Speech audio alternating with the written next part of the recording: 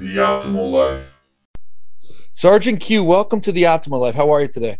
Hey, I'm doing fine. Thanks for having me. Thanks for allowing me the privilege of being on your platform to be able to share this message of hope with your audience. Yes, absolutely. Let's get right into it. You went off to the military out of high school. What made you want to do that? It's funny. I grew up in a house that really didn't tell me anything about the military. I grew up on basically a hippie commune in the mountains in Northern California. They actually did a documentary about where I lived called Murder Mountain. And so my parents were marijuana farmers, and I grew up in that outlaw lifestyle. So I didn't really know anything about the military or anything like that. But when we left that community, my mom, we ended up becoming homeless. And then my mom, she left my dad, and we ended up moving up to Oregon. And that was the first time that I actually learned anything about the military because I didn't have cable TV. So I never even saw any of the advertisements for the military or anything like that. But I looked at the military as a way to be able to travel and see the world, right? I mean, that's what all the ads are, is travel the world. It wasn't as glamorous as as the commercials made it sound, but that's why I joined. I wanted to travel. And then when I looked at the different branches, I looked at, who was the toughest dudes on the block. And obviously that was the Marine Corps. So I joined the Marines because I wanted to test my mettle. I wanted to see if I had what it took to be one of the baddest war fighters on the planet, man. And so that's really why I joined. What kind of process do they put you through when you're trying to join the Marine Corps, for example? Do they give any kind of physical fitness, a mental exam? How does that all work? There is a physical fitness test. There's not really a mental exam. There's an aptitude test, right? And so they put you through the ASVAB, which is an aptitude test to tell you what jobs you'd be better designed for in the military, whether it be like mechanic, driver, different things like that. I scored pretty high, and I decided to go into communications, which would give me flexibility to go to just about any unit in the military. So before you go in, there is some physical fitness things that you have to be able to accomplish. They're very minimal, right? A lot of it is like range of motion things, strength tests, you got to be able to run, make sure you don't have asthma, things like that, really just to make sure that you're physically capable. But then when you go to boot camp, it's a whole different story, right? They put you through all these different rigorous tests. And that's really where they're deciding, like, yes, this guy can make it as a Marine or he cannot. And so it's a lot more rigorous testing than the other military branches, and for good reason. I mean, they say the Marines are the first to fight. We're first on the battlefield, so we're kind of the shock troops. So they put us right. through a lot And of you testing. like that. You like that idea, like you said. You wanted to be tested. You wanted to join the baddest group of guys because you had a tough childhood, correct? Yeah, I did. And I guess I didn't realize that growing up, because it was just normal for me to grow up like that. I grew up, like I said, in the mountains of Northern California where we had limited power just on solar panels. We didn't have indoor plumbing. We had a wood stove, and that was our main source of heat and cooking. And we'd boil water on that stove and put it in the bathtub, and that's how we would bathe. And we'd really subsistence hunt and garden, and that's just how I grew up. Is very minimal. And so going into the Marine Corps, I didn't realize how well that prepared me, because going in any military branch, but especially the Marine Corps, it's a hardship. And so I would watch through boot camp some guys just break, right, and crumble because they've never experienced hardship. They've lived with their parents in this nice suburban home their whole life. They've never had to experience hardship. And I'd watch these guys crumble, and I'd be like, it didn't affect me the same way it did them, because I had experienced hardship growing up. So it wasn't a culture shock. Now, most of those guys get over it really quick, right? They get through that initial shock and awe, and then they start to build that confidence, and they do really well. And some guys don't. Some guys just wash out. But for me, I didn't really have to deal with that too much, just because of my past experience had really prepared me to endure hardship.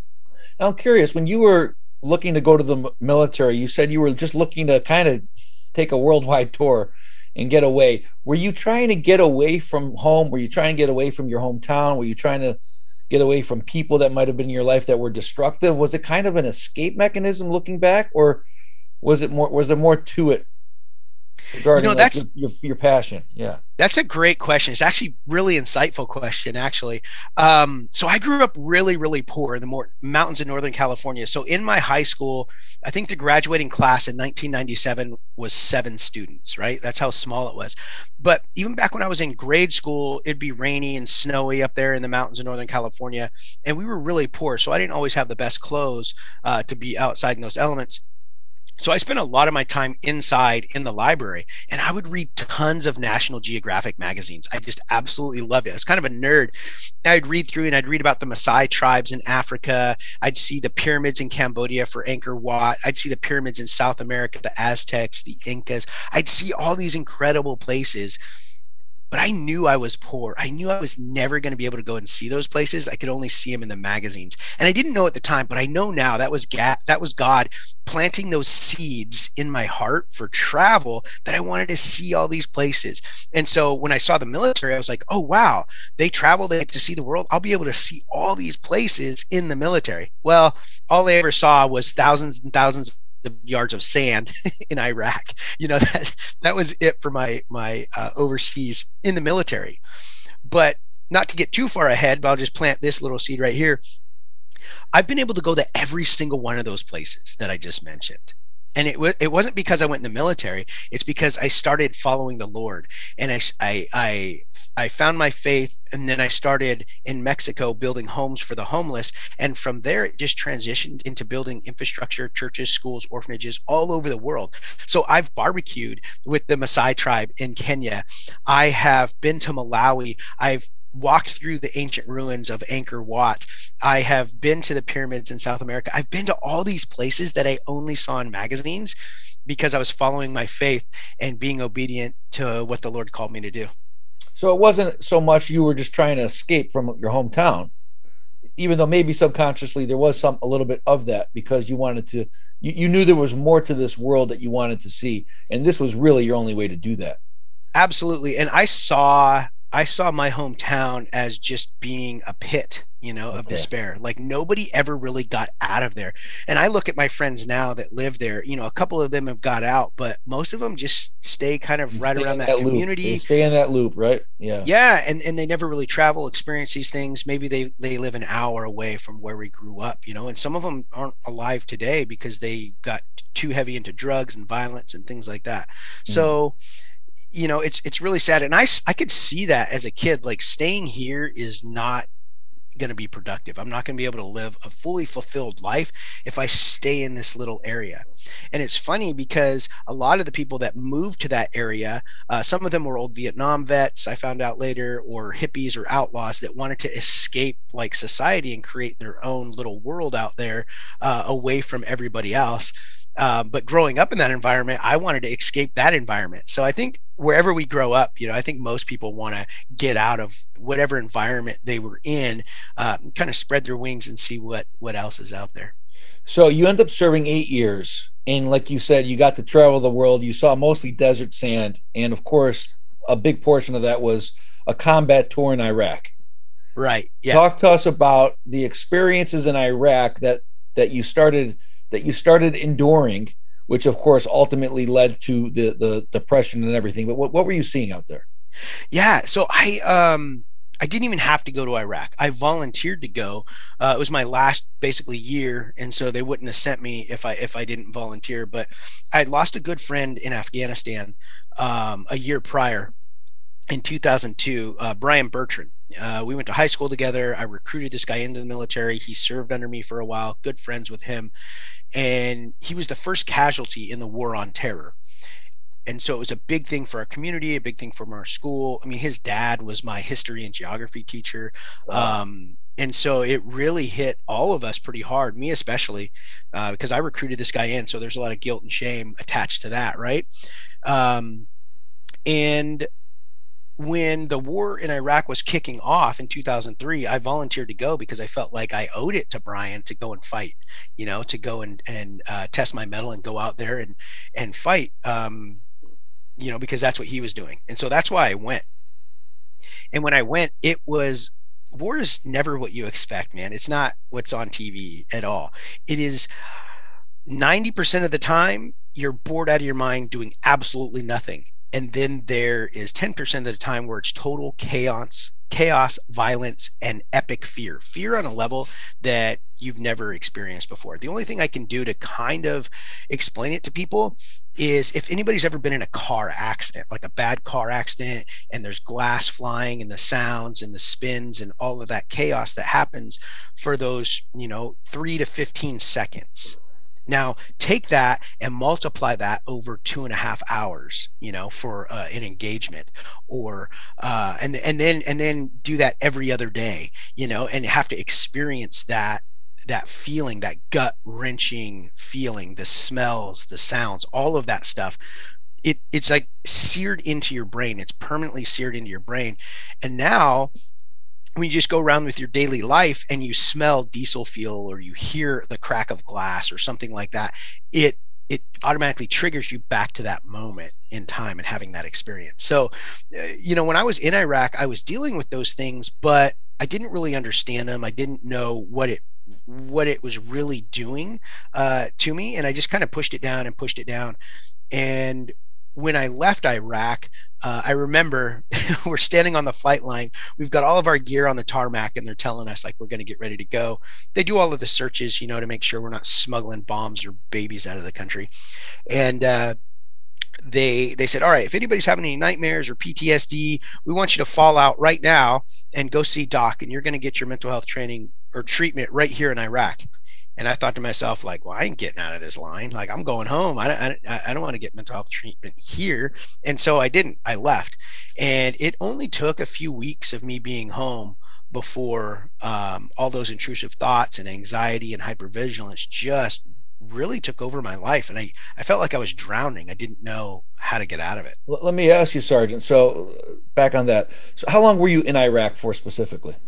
So I was in there for one tour, which was about 8 months at the 8 time. months. Okay. Yeah. And who was the I, enemy at that point? Who are you so guys the fighting?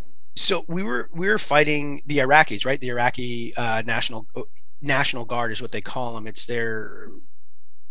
There were little pockets at times. So there wasn't a whole lot of terrorism, other people coming in during that time. As I was leaving, we were just starting to see the IEDs come in. We were just starting to see foreign fighters come in. But when we were there, we were fighting their National Guard, their Republican Guard, I guess is what they call it.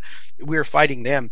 And I did a lot of research. So I'm a forward observer. I'm with First Anglico, the Air Naval Gunfire Liaison Company. So my job as a forward observer, I call in air, artillery, mortars. I run all the communications for all of the air on station, medevacs, all of those things. And so I did a lot of research on the first Desert Storm. How did we fight these guys in Desert Storm? And they didn't have a lot of anti-air capabilities. So what they would do, they do a couple of things. They'd use artillery as anti-air. They would just fire it up into the air. Not very effective and not very accurate and super dangerous for them as well. Right. But they would also take their tanks and they would kind of bury them under the sand. And so just the turret would be out. And so that way our tanks and planes, it was harder to hit those guys. So I did a lot of research on how they did war fighting. So I was fully prepared for a long-term entrenched engagement, but it didn't really happen. We really pushed those guys out of every area really quickly. The only time that we had super sustained engagements was in Al Nazariya, which was their Olympic city, and then another one when we got to Baghdad, and that was the big push.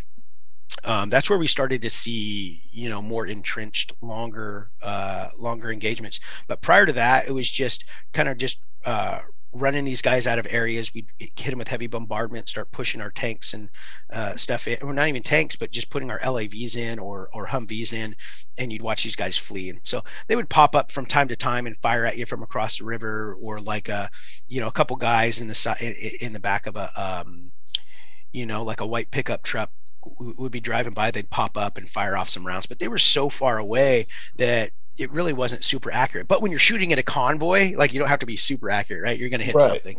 So we were dealing with a lot of that kind of stuff. Like I said, the IEDs weren't a big thing when I was there. It wasn't until I was starting to leave that we started to see that. We had a lot of Scud warnings come in. So they were firing off Scud missiles, and We were all ready for chemical biological weapons, right? Like that's what we were all prepared for. So I remember the days, man, when they would fire off that scud warning and they'd get basically a heat signature on a map telling them that it had been fired. But it would take them about 20 to 30 seconds before they could figure out the trajectory of that thing to tell you where it was going to land. And so everybody in that area would get into full mop gear. You'd get into these bunkers and you'd just be sitting there basically waiting to see if if that thing And the was coming to gear is land on supposed to you. protect you or at least mitigate the severity of the chemical. Is that Well, it's what that supposed gear? yeah, the mop gear is supposed to totally protect you. So it's basically this rubber suit that you get into, and then you have your gas mask that you put on, and that's supposed to protect you from chemical biological agents. So when you're inside the bunker, and that was some of the most terrifying time, man, because if there's an enemy shooting at you, you can shoot back, you know. But when you're in that bunker, you're just helpless. You just, Right. you know, You're luck just of the draw. praying that you're going to come out of that bunker is what you're Yeah, praying for. Yeah. exactly. And then what they do is they send a couple guys out that are your MBC guys, you know, your chemical biological weapons specialists, and they go out and they've got these little meters and they're testing the air and testing the ground to see if any of that stuff, that wind drift, is pushed into there. And Yeah, are you it's guys a going into when you're in combat? This is fascinating stuff, Sergeant Q. When yeah. you guys go into, you guys are staying put in various areas for days, weeks. Are you continuing to progress every couple weeks or every few days to a new location? Yeah, you know, it was every few days, man. That was the Yeah. thing that was so difficult, is that we pushed so far, so fast into Iraq that it was really hard for our supplies to keep up with us, honestly, because we were moving so quickly through those areas. So there weren't any really like main roads that we were using. We are cutting our own roads through, and then we'd get to an area, and then we just take the big D7 or D9 cats, and they would just push up these big berms, you know, that were probably 15 feet high of sand, and that was your protection. Now they have Wow. these giant bricks, you know, basically, and you fill sand with them, and like as barriers. But How we do you didn't have fall time to asleep set at that night? up. How do you fall asleep at night with the knowing that the enemy can be lurking and is lurking and can just come out of nowhere? I mean, it can't be a good night's sleep. You know what's crazy? You're the only person that's asked me these kind of questions. I've probably done 30 podcasts like this, and you have very insightful questions, actually. So here's what you do. Here's what the average military guy would do. You would push all day to that position. You'd get done around 4 o'clock. You'd break down your gear. You'd push up your berms. You'd set up your communications. A couple guys would start making chow, and then you would dig a hole, a fighting hole, right? That was probably about 6 feet long, 3 feet wide, and about 8 to 10 inches deep. And you're what you're doing is you're digging your own grave, is what you're doing. Mm, And then wow. that's where you sleep, that's where you eat, that's your fighting position. If the enemy was to come, that's what you would use for cover, because remember, it's a desert, so it's just flat. There's no cover or concealment there. So you've just got to dig these holes. And so that's basically what you would do every few days, where you'd move to a new position. You would dig yourself another grave, and that's where you would eat and sleep Wow, and man. eat, and that's what you would do. So That's crazy. for me, I did that quite a bit when I was with those guys, but I ran the retrans site for the 6th Engineers. And so I would maintain positive communication between distant stations, on top of being able to call for fire. So I was in a vehicle, and it would be me and one other guy, and we would travel out, you know, probably 6 to 10 clicks away from the main unit.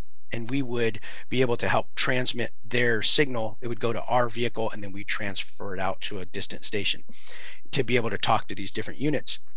And so I was out there a lot by myself, and it doesn't seem like a big deal, and it didn't seem like a big deal at the time, but man, it really messed me up. That's one of the things I think that damaged me more than anything, was those long portions of time being out there in the desert with just me and one other guy. And sometimes I was there by myself, and which is a huge military faux pas. You should never do that to a guy. But they looked at me like, oh, this guy's Anglico, like he can handle it. Just leave him out there, and we're going to pull these guys back and move them forward. And How long, Sergeant? How long would you be out there by yourself for at times? yeah, just a couple days typically. But I remember before that, somebody would come and bring resupply food, water, batteries, fuel, another guy, stuff like that. And it didn't, like I said, didn't seem like a big deal, but you can't sleep. Like at night, like you can't sleep. You have to monitor that radio net in case, traffic is being passed, or I've got to bring air on station. And like I said, it didn't seem like a big deal, but I couldn't really sleep. Like I would fall asleep and I'd wake up startled, thinking somebody, was going to cut my throat. That's what I And mean. Yeah. Yeah. it was this huge startle response every single time. And I still deal with that today. It's much better now, but I still deal with that sometimes. Like taking a nap during the day, that's not great for me because when I wake up with that heavy startle response where my heart's pounding and I feel like somebody's gonna, be standing over me trying to kill me. And that I was a want big. to, but piggybacking off of that, not to derail too much, but when you saw, like, over the last 5 years, especially, this just triggered in my head, the videos that were being surfaced online with the guys being captured by the terrorists, Al Qaeda, ISIS, the orange jumpsuits, and our people, tied up and then being burned to death and getting beheaded. That had to be a really strong, severe period of time for you to see that. It really was because I thought that was going to be me. I really did. Like that was a huge fear of mine. And at one point, I became a heat casualty out there, and a an army unit happened to just find me. They just saw my antennas and checked me out, and I was having heat stroke and didn't know it. So I was. If you've ever seen somebody who's having heat stroke, they're delirious. They don't really know what's happening, what's going on, how are you how they don't see reality, right? Because their brain is cooking. That's what's happening. The brain is being cooked, and so it's not operating properly. And so I was trying to fight these dudes off because I think I'm being taken prisoner when really it's just the army. They're just trying to help me out because I'm dying out there, Oh and these man. guys are trying to help me. So they strapped me down to this gurney because they had to strap me down because I'm trying to fight these guys, even though I'm super weak and I can't do anything to these guys, right? Because I'm just totally out of it. But they had me strapped down to this thing. They bagged me with a bunch of IVs. They kept feeding me this medication called Finagrin. And so the Finagrin, it's designed to kind of relax you and allow you to relax so they can keep the IV in me and I'd stop fighting. And so that made me even more loopy. And I was there for a couple of days before I started to like regain consciousness to like where I was and what was going on. But it was so that was so detrimental to my mental health. Even though I know now that it was not the enemy capturing me on a conscious level, I know that, but on a subconscious level, it is taking me over a decade to overcome that Wow. because it damaged me so bad. Even though I was not a POW, I was not in any danger. The subconscious mind could not reconcile that. And so on a Right. conscious level, every time those triggers pop up, I have to reinforce to the subconscious mind that no, that you're totally fine, you're totally safe, you're okay, that did not happen, that is a flawed memory. I have to consciously tell myself that. And a lot of people don't have that situational awareness to do that, right? And so they get stuck in this loop where they believe that this thing is happening all over again when really it's not. And so it's taken me many years to overcome and that's one example of many different things that I've had to use that same technique for. Yeah. Yeah. And I imagine that even maybe somewhere deep down in your subconscious state of mind, you think about the brothers or the people that you've either shared combat with that have been on the same team, or just other people from other branches that have fought for this country, the United States, who have become POWs, who Right. have been tied up, who have, I mean, I think when you probably think, holy cow, imagine how I feel, Sergeant Q, how I feel compared to like what those guys have had to feel, the ones that have survived them.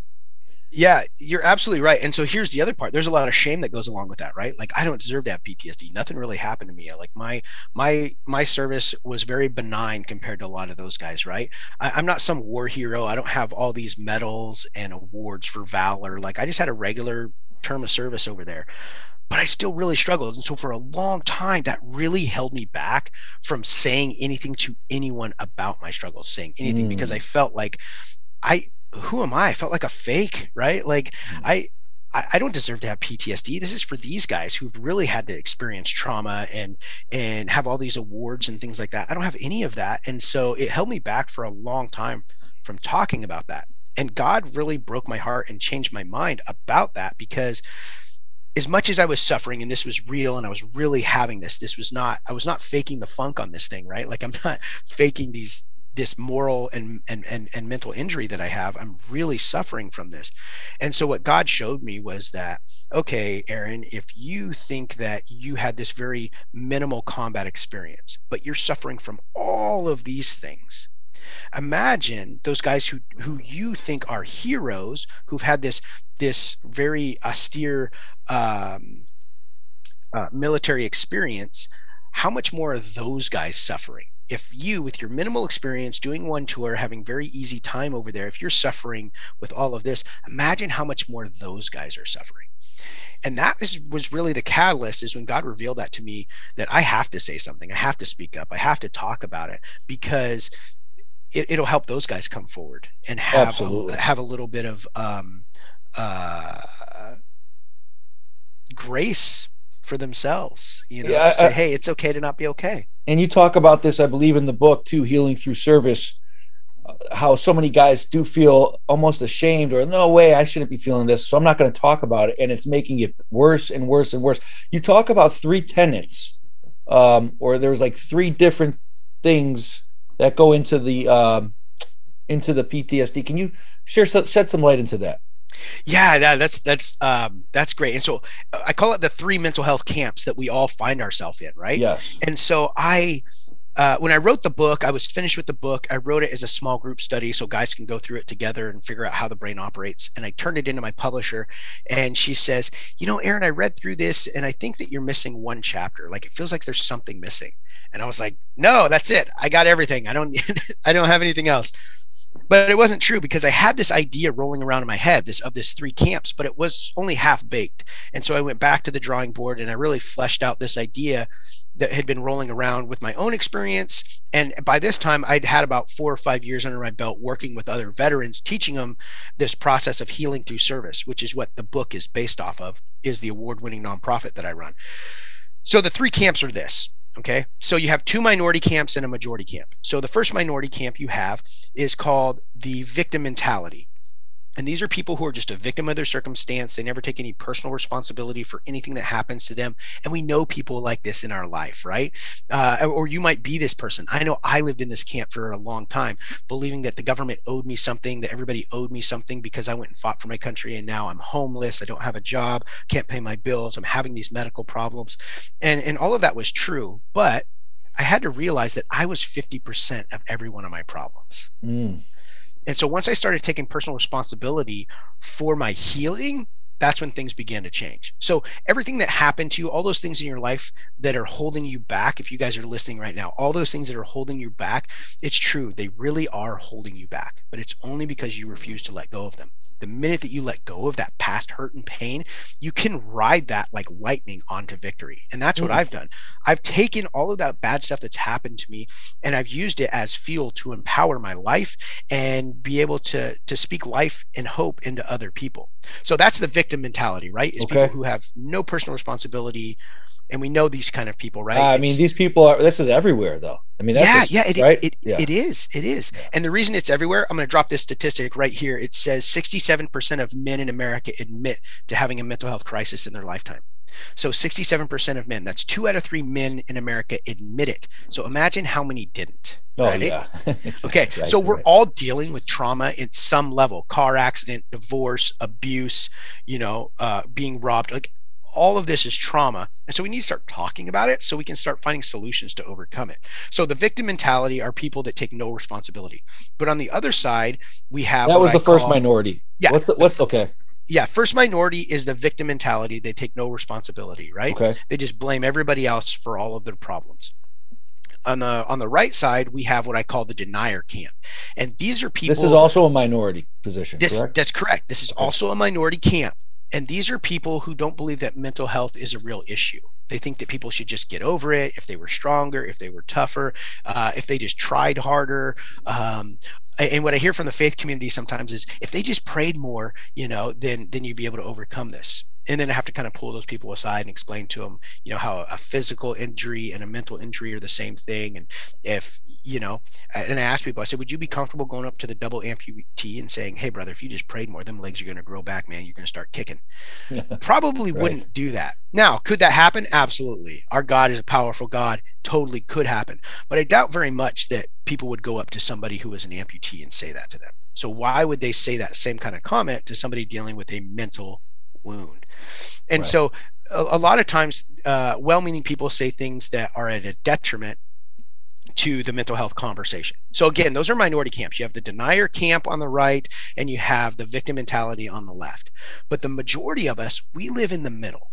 And when I call it the silent majority, because they're guys like us who have experienced trauma, who've experienced hurt and pain, and we're too afraid to say anything to anybody about it. We're doctors, we're lawyers, we're police officers, we're firefighters, we're military, we're moms, we're dads, we're all these different kind of people who are surviving, and some of us are even thriving, but we still deal with these mental health crises from time to time.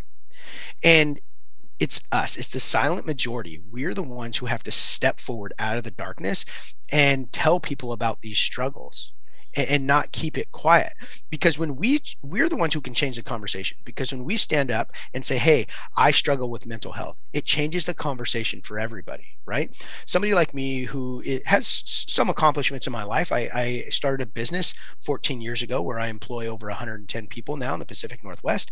I'm a published author, public speaker. I have an award-winning nonprofit. I have a technology startup. I travel the world. I do all of these great things, but there's days that it's hard for me to get out of bed.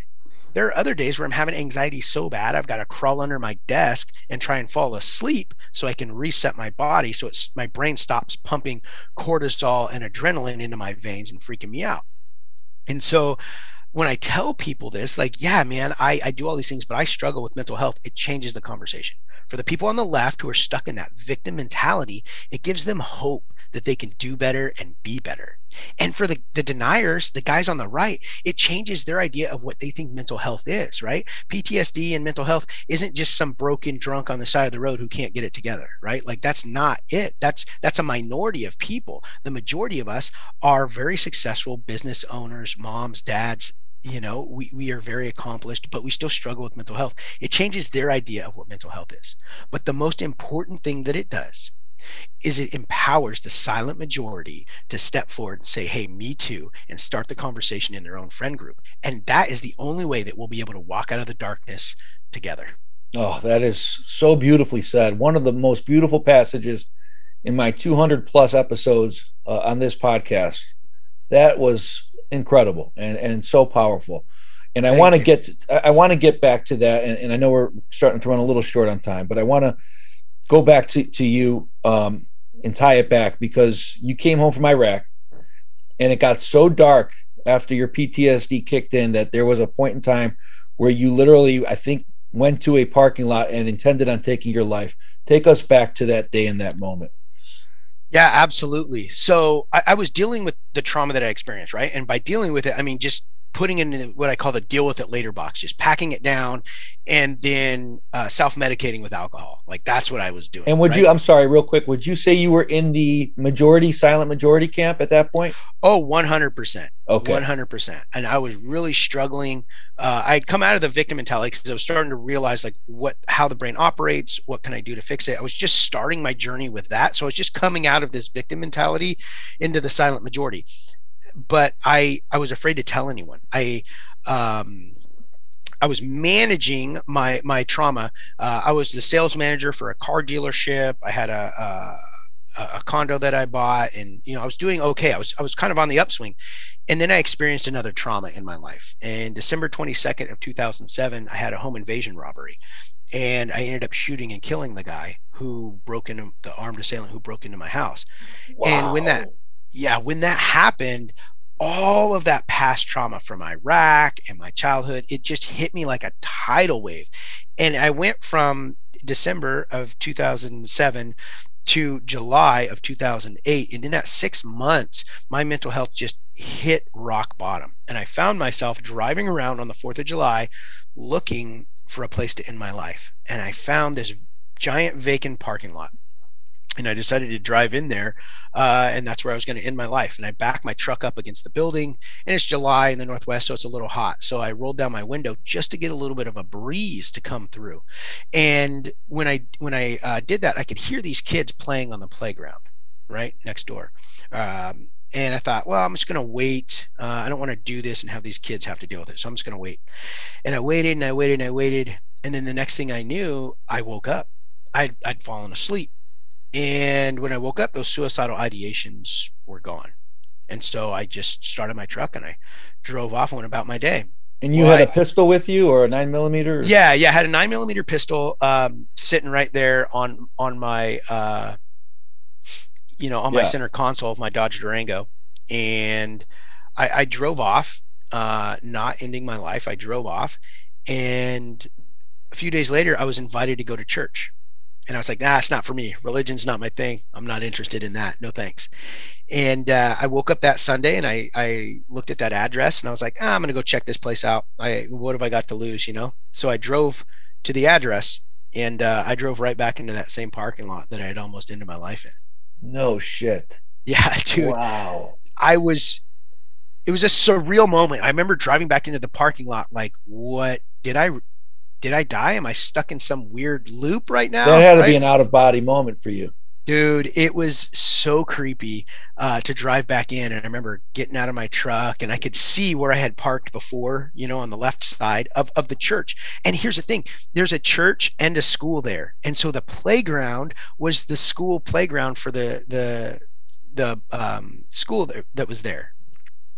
And so I go to church and I'm listening to the pastor and he's talking about feeling lost and alone. And I'm like, dude, this guy's reading my mail. Like, this is everything that I'm dealing with. And so I went for 3 or 4 weeks and he concludes the series and he gives the altar call and I give my life to the Lord. And I thought, okay, great. This is it. Everything's going to change for me. But it didn't. Nothing actually really changed. But I knew that there was something there and I needed to find out more. So I joined a small group and I started doing a Bible study with a group of guys, understanding the Bible. So remember, I'm just now reading these medical journals, trying to figure out how my brain operates so I can fix it because it's malfunctioning. And now I'm reading scripture and I'm seeing these incredible parallels between the two. And my mind was blown. I was like, wow, what medical science is telling us today, scripture has been telling us for 2,000 years. And so I Right. created just this little plan for myself, never to teach anybody else, just for myself to overcome trauma. And utilizing this program that I created, like I said, I've been able to build this company where I employ over 110 people. And then God called me to teach this to other people. And so that's where we're at. That's what I do now is I take guys from all over the country and we go down to Mexico and in 2 days we build a home for a homeless family. And I teach them the fundamentals of how the brain operates, how scripture relates to that, and how they can heal from trauma by serving other people. And there are countless studies out there that prove this. Yeah, that's incredible stuff. And that really struck me that if there's people that are feeling suicidal and they feel like this is it and they can't go on, take a nap. You Yeah, woke up, take a nap. take a nap. You woke up from your nap and had a different, you didn't feel that strong sense that you might have still been depressed as all hell, right? But you didn't have that burning desire to end it all. Yep. Take a nap and then when you wake up, get something to eat. And so that's scriptural too. I think it was Elijah. He was in the Bible and he basically like destroyed all of these pagan witchcraft people, right? He called fire down from heaven. I like to say he was the first forward observer, right? Because he calls fire down from heaven and he kills all these pagan priests. And then he gets afraid and so he flees the area because he's afraid the queen is going to have him killed. So he flees the area. And he's lamenting over this, right? He's praying. He's like, God, just, in my life, take me now. And he's having all this anxiety and stress, and he's begging God to just end his life so he doesn't have to endure what's coming for him. And then he falls asleep. And when he wakes up, there's an angel there, like cooking him some eggs and potatoes, man. It's a fascinating story in the Bible. And so that That's was incredible. me. That was Yeah, me. I'm like, I need a nap and a snack. that's absolutely incredible. Hey, before we finish this off, this has been fascinating, and we should do this again because I feel like we're just scratching the surface, and we can probably go a bunch of different ways. For people that are struggling, that have these emotional triggers, PTSD, overcoming trauma, it creeps out of nowhere, and sometimes it's really hard to control or to even know when it's happening. So what is some low hanging fruit advice that you can give to anybody when they're starting to feel that trigger, or they're starting to feel the anxiety, the angst, the tingles, or whatever it is? Are there certain techniques that you employ that can help them kind of just calm things down? Yeah, so there's three things that I'm going to tell you guys. Number one, look up grounding techniques and learn how to use these. Okay, so what's happening is when you're going into that PTSD moment, your subconscious mind is coming to the surface and your conscious mind is reverting back. It's shutting down. During a mental health crisis, your conscious mind shuts down, which has good decision making skills, long term planning, and the ability to overcome impulses. And we know that suicide's an impulse. By talking to people who survived an attempt, they all regret it. We know it's an impulse. They had the impulse and they acted on it without being able to process through that moment in time. So a couple things you can do. Number one, you need to learn some grounding techniques. So when you feel that happening, you can revert back to your training and do these grounding techniques to bring your conscious mind back online, right? Number one. Number two. What's an example of that real quick, Sergeant? Okay, so a grounding technique, and there's a bunch of them out there, but one that I like to use with people is I have them name 5 things that they can see in their environment right now. 5 things they can see, and you name these out loud.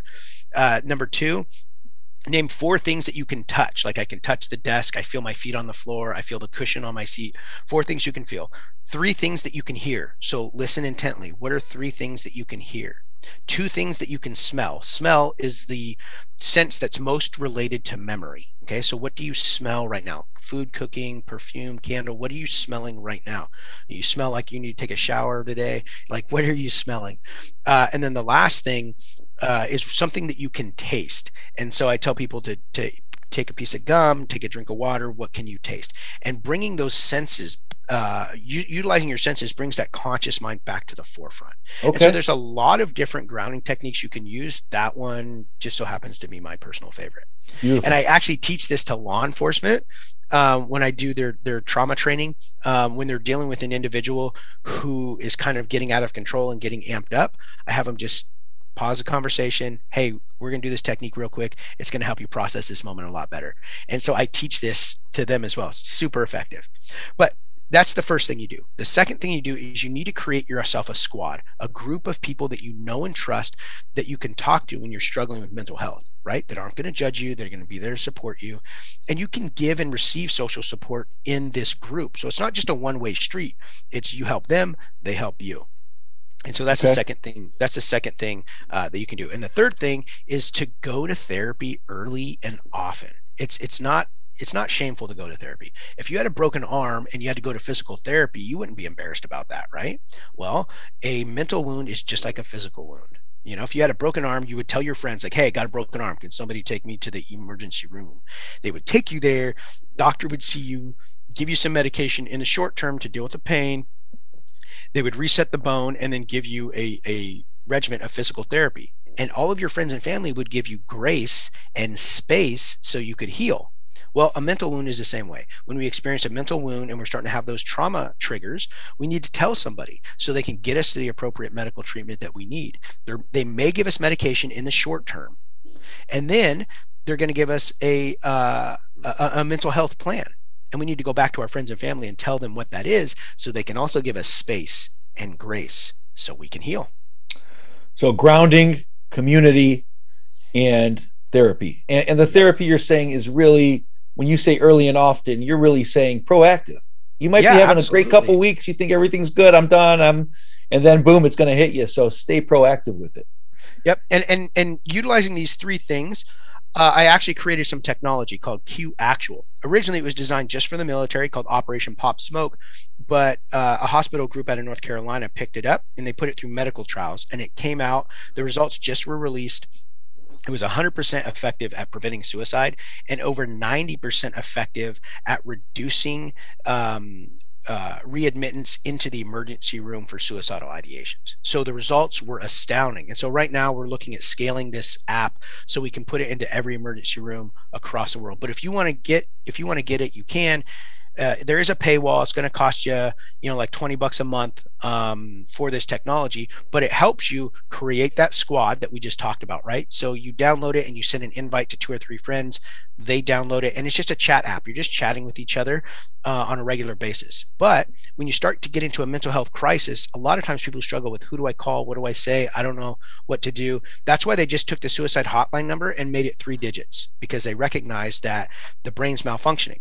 So to overcome that, when people have these feelings, they can push one single button on their app, and it sends an Amber Alert, similar to an Amber Alert, out to their friends and family who have the app.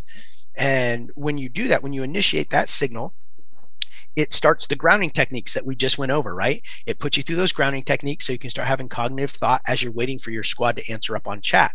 Now, for your squad members, it pops up on their phone like a little alert. They select it, and it takes them in, and they're instantly chatting with you or whoever's in distress. But even if that individual who initiated the signal, if they go dark or they stop communicating, it doesn't even matter, because as soon as they push the button, it turned on their GPS locator. And now, if your friends are on the app, they can navigate directly to your position.